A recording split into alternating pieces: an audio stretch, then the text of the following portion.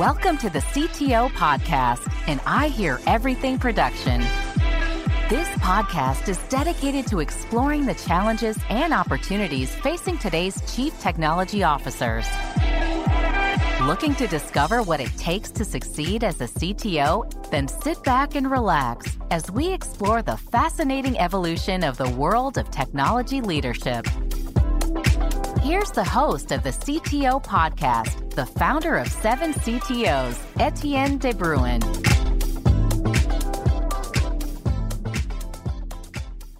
Welcome to the CTO Podcast. I'm your host and the founder of 7 CTOs, Etienne de Bruin.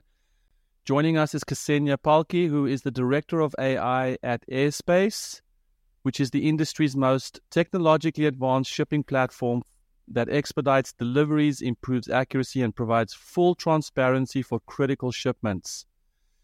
Airspace ships anything from organs for transplant to aircraft parts that could cause delays across the globe. By building an industry-first automated platform, they provide you with complete visibility from the moment the order is placed to the moment it is delivered.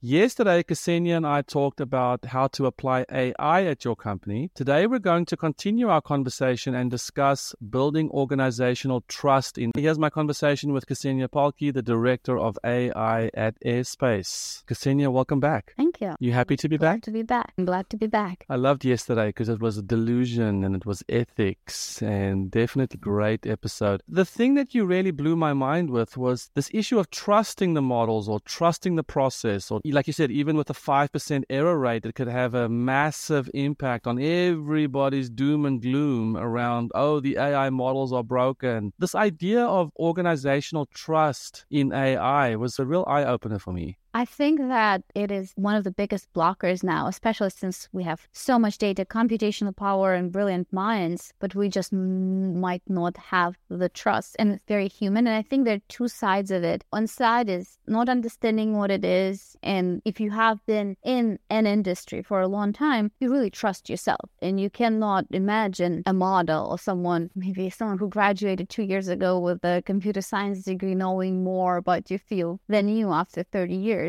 And another one is more of a fear, where probably also coming from not understanding exactly what's happening, but maybe you're concerned for your job. Maybe you build a 30-year-long career and now you're afraid that a model will replace everything you do. But I think that the role of a leader is to frame it as your job becomes more interesting, then because you'll be handling exceptions and your 30-year experiences are very needed. But now you can stop doing easy tasks and start focusing on something that is truly unique. And those people will advance who will build a relationship and utilize AI and not try to fight against it, because I don't think that is a battle you can win. Yeah, I think as I focus on the organization that doesn't have any data engineering, is using their data in a very sort of transactional, one-directional way, perhaps doesn't have that much data, but has a CTO that is building out the infrastructure. Where does someone like that start without being delusional?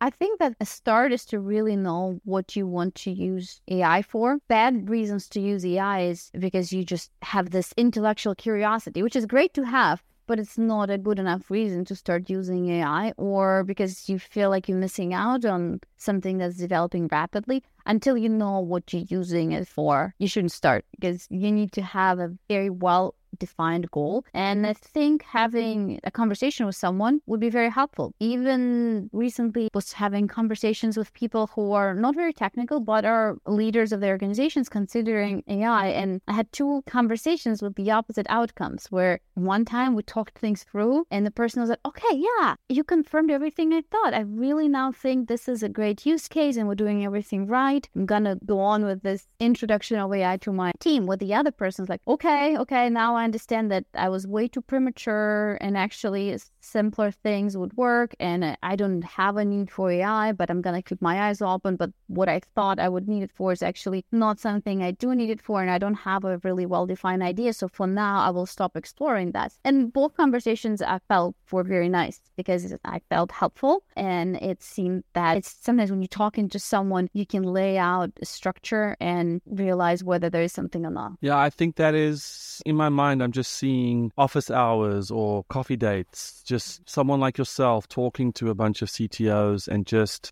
conversationally exploring what can and can't be done or what should or shouldn't be done.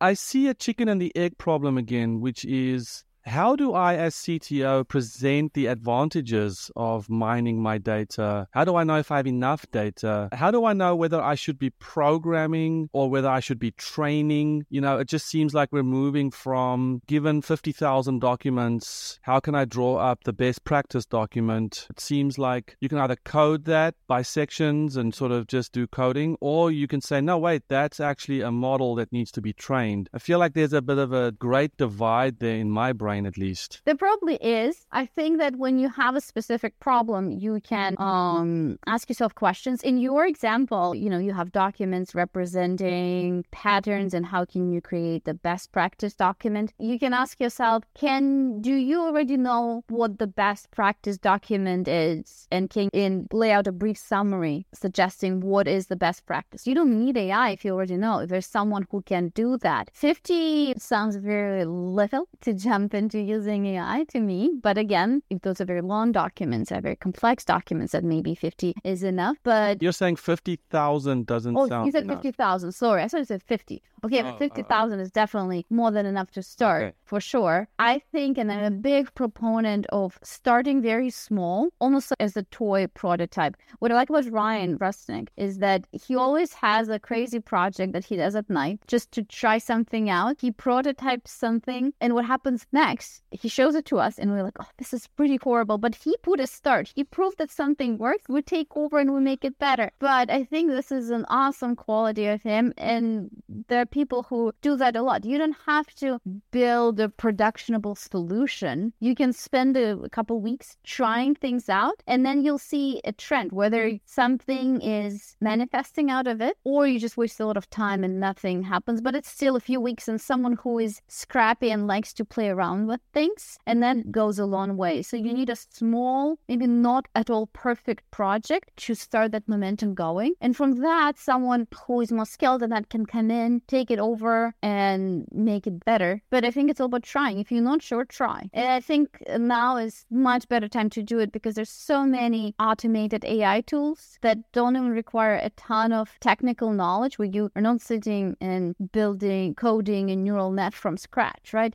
You can just play things around. And if someone very talented and scrappy spends 2 weeks and nothing comes out of it, there's probably very little promise unless they're missing something obvious. But if you see, okay, I'm getting somewhere, let's see what happens if I give it to someone who is doing it for a living. It still might not pan out, but I think it's a good start. Well, I love what you said, because the saying is, in this current day and age, there are so many services and tools that can allow for that type of prototyping, even if there is bias or even if it isn't fully fleshed out. I mean, for the prototype, it doesn't have to be vertically integrated or perfect. At least you can say, hey, I tried this out with whatever services Azure or gave me, or some rinky-dink AI startup. But at least this all helps then with the communication layer that, from everything I'm getting from you, this part is so critical. It's a systemic change that we're trying to instigate inside of existing companies, large and small, to think differently about what can be done with data. And it sounds like, instead of having a production mindset with all these tooling, to use that to prototype, be a Ryan about it, and just get it out. And then 2 points to make here. I think bigger and more successful companies that utilize AI have completely different teams. A prototyping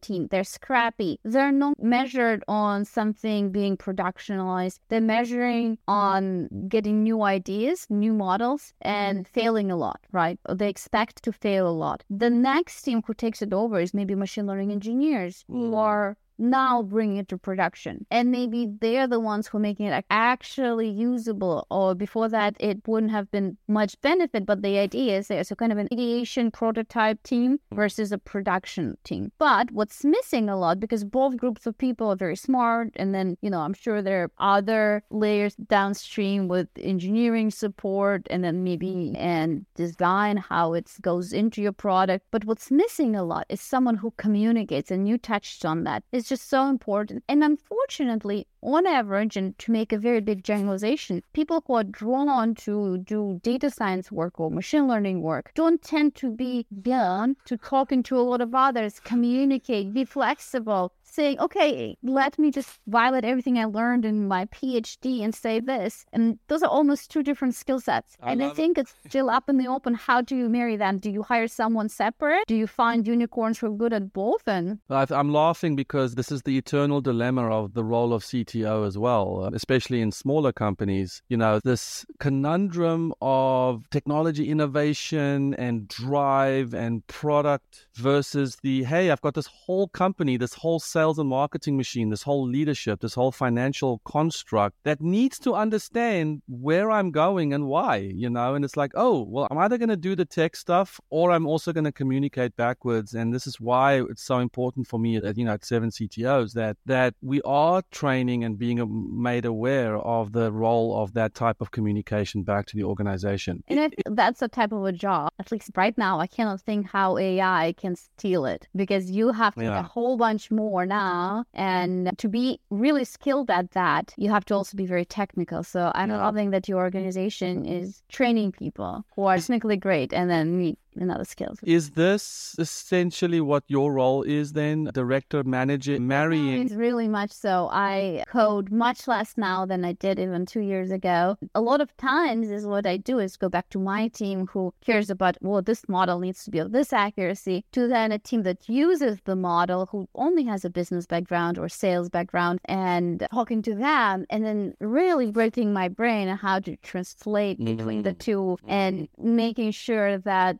my team is motivated, because again, there's nothing more demotivating than your model that is not being used. But then when they're not using the model, a lot of times it's not because they're stupid or evil. It's because things are just complex, and there are always reasons for things not to go as planned. And it's not because someone means poorly, it's because they really want to increase revenue and they're using it in whichever way is currently best for them to sell the most or keep the customers happy. So I do feel like a liaison a lot. You mentioned this before, and I think this is a good point for us to just maybe sit on, which is this investment that you make to actually build the model. And let's say you overcome all the hurdles, the engineering hurdle, the sciencey hurdle, the bias, the ethics hurdle, the error rate hurdle. You finally get to a point where the model exists. You've trained it. It's ready to be used. And you're saying people don't use it? A lot of times they don't use it. They misuse it, because you can have someone whose job is to build the model feel like their job is done when the model is ready. But then I feel like it's almost more effort to have it and be used properly, the way it was designed, the way it's optimal. Because even if it is used, if it's not communicated well enough, or people have their own... It's hard. This stuff is hard. It's very hard. And I think that it is even harder than regular engineered features, because it's so hard to explain. And I've noticed the more you explain, the more people feel like they get it, the least they get it, because they stop trying to get it. I don't know if that even makes sense. Total sense. They just, oh, okay, I got it. And then they go on and tell everyone something that's completely false. And they feel so confident because they kind of got it. But sitting down and saying, no, it's actually more complex and this is not being directly considered and this is that is impossible. You can't go to 100 people at a company and explain that, and most people would just get overwhelmed. And I've been getting feedback that multiple companies, that teams like mine, we intimidate because like, oh, well, you're so smart. I don't want to burden you and I don't want to appear stupid. So we work extra hard to be approachable, to encourage questions. At some points we had office hours, we tried to give presentations and talks and meeting a lot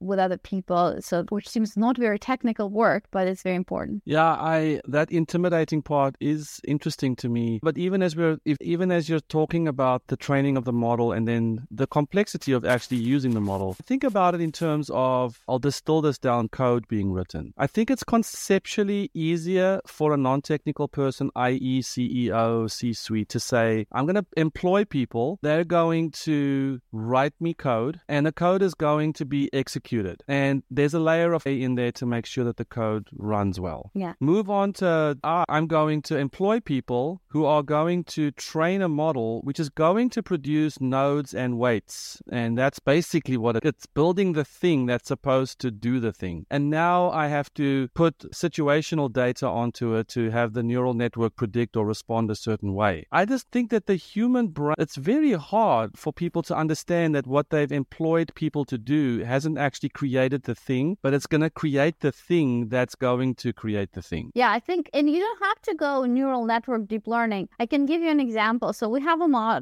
a suite of models that predict an outcome of an order. And I would be talking to someone, again, on the business or product side about the model. And I would ask, what's your level of understanding of how AI and machine learning work? And they said, look, I'm very familiar. I'm not technical, but I love to read in my free time. I really understand that. And then later they would say something like, I know your model predicts an outcome of certain things. Can you please tell the model that on Tuesday it's 5 p.m. in Houston, something takes longer? And like, you just told me that you have a stellar understanding of machine learning. Give me the data that shows that, and model will learn from that. And if it's not in the data, no, I can't add an if statement into machine learning model. It's exactly the opposite of how it works. So sometimes people feel like they really know how machine learning works, but they still so used to thinking of if-then engineering at this condition that they just can't move away and take that final leap. Understand? It's all about the data. Surely we can say, oh, it is in the data. Our model is not learning from that. A different conversation. But if it's not in the data, we can't make a model learn something that's not in the data. That is so, I think that hits the nail on the head for this misunderstanding in the industry. And I think it's critical for CTOs in which these organizations do not yet exist to open the door to understanding that this is what AI or machine learning produces.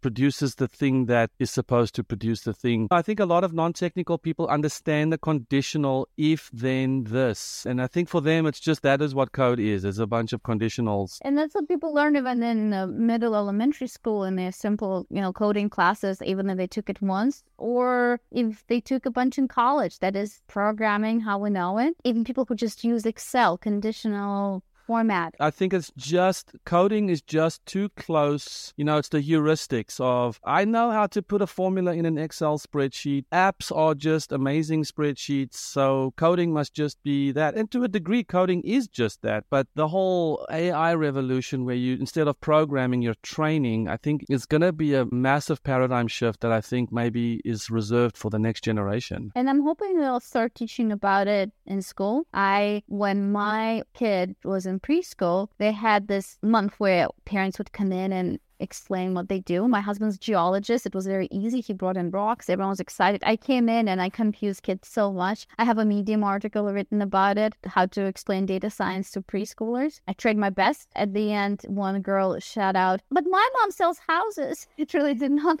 land. It despite my biggest attempts. Wow. Well, this was very interesting. I can see you leading the evangelism of what this is going to be for our industry. And I'd love to have you do this more and more with our CTOs. I would love to do that because I think that by being that liaison long enough now and understanding how AI works well, but also having been around business and understanding the business needs, I've developed the right muscles, but I'd like to train them more. And I think having those conversations, understanding different use cases and frustrations is how you train that muscle. Okay, that wraps up this episode of the CTO podcast. Thanks to Ksenia Palke, Director of AI at Airspace, for joining us. If you would like to contact Ksenia, you can find a link to her LinkedIn profile in our show notes or visit her company website at airspace.com.